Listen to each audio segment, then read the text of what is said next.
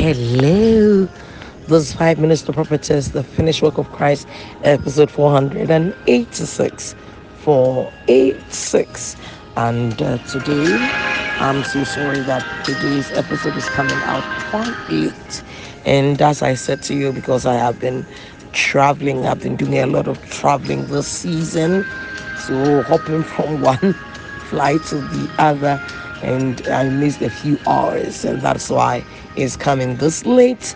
But I can assure you that very soon, tomorrow and the next, will be very early for you. Thank you so much for coming back to this episode. Now, we are looking at the death of Christ. So, looked at the physical evidence, the physical events that led to it. We're now doing the revelatory. We've gone to Isaiah 53. We're now on Genesis, looking at someone like Abraham and wondering how could Paul have said that he looked at the Old Testament to write about the death, burial, and resurrection of Christ. So let's go for our golden scripture from where we dig all the gold. First Corinthians 15 from verse 1. And it says, moreover, brethren, I declare unto you the gospel which I preached unto you, which also ye have received, and wherein ye stand, by which also ye are saved. If you keep in memory what I preached unto you, unless you believed in vain, this Paul yet say, do not believe in vain, because you believe in the resurrection from the dead. So if I delivered unto you first of all that which I also received, how that Christ died for our sins according to the scriptures. That's what this we've been looking at. According to the scriptures. That phrase. And we realized that when he said according to the scriptures, there was nothing like the New Testament, which was written. What he had available was the Old Testament from Genesis to Malachi. So we have been looking at Genesis 17. We looked at Abraham's life, and we looked at Genesis 15, 16, and 17. And now we're looking at circumcision. So we said that as a token of what Abraham had believed God and was rendered or counted to him from righteousness, now there was the importance of what circumcision is. We've talked about the medical aspect, we've talked about the physical aspect, and so I finished with Romans 2:28 and 29. I want to pick one other simple scripture and then we move on from circumcision. Now, I want you to just look at Genesis 17. Amazing thing.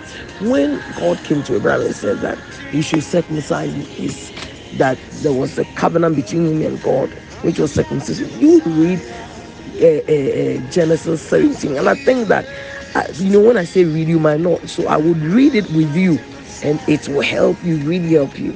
So Colossians 2:11 is the next scripture for circumcision of the heart, and this is a spiritual circumcision. I say is describing.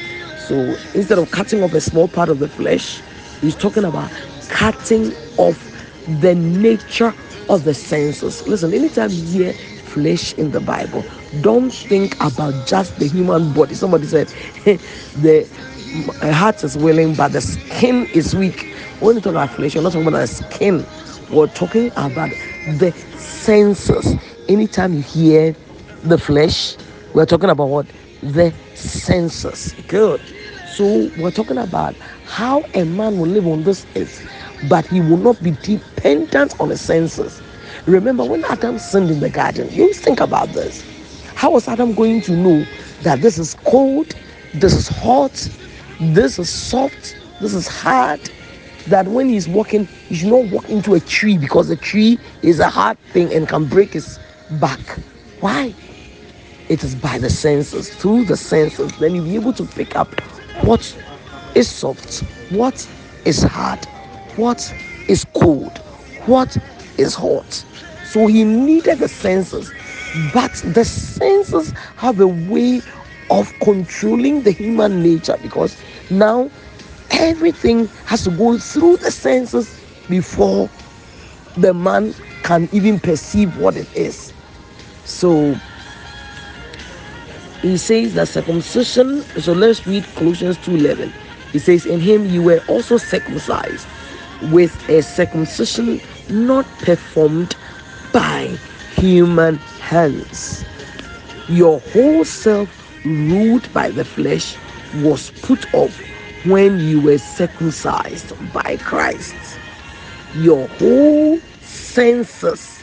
You put off your senses. You were no longer living because I feel like it, I did it. Because I feel like it, I'll do it. Because I the guy is good, he's handsome, so we can, live together. It is no longer like that. This is not Christianity. Christianity is no, you do not live according to your senses anymore. Anymore. You don't live according to your senses anymore. You live according to the Spirit. Your spirit and the Holy Spirit together. Your spirit, that is the human spirit, and the Holy Spirit. In fact, as you get into Christianity, you realize that your spirit, the Holy Spirit, they are all the same. You are so blessed, blessed, blessed as you come back for more.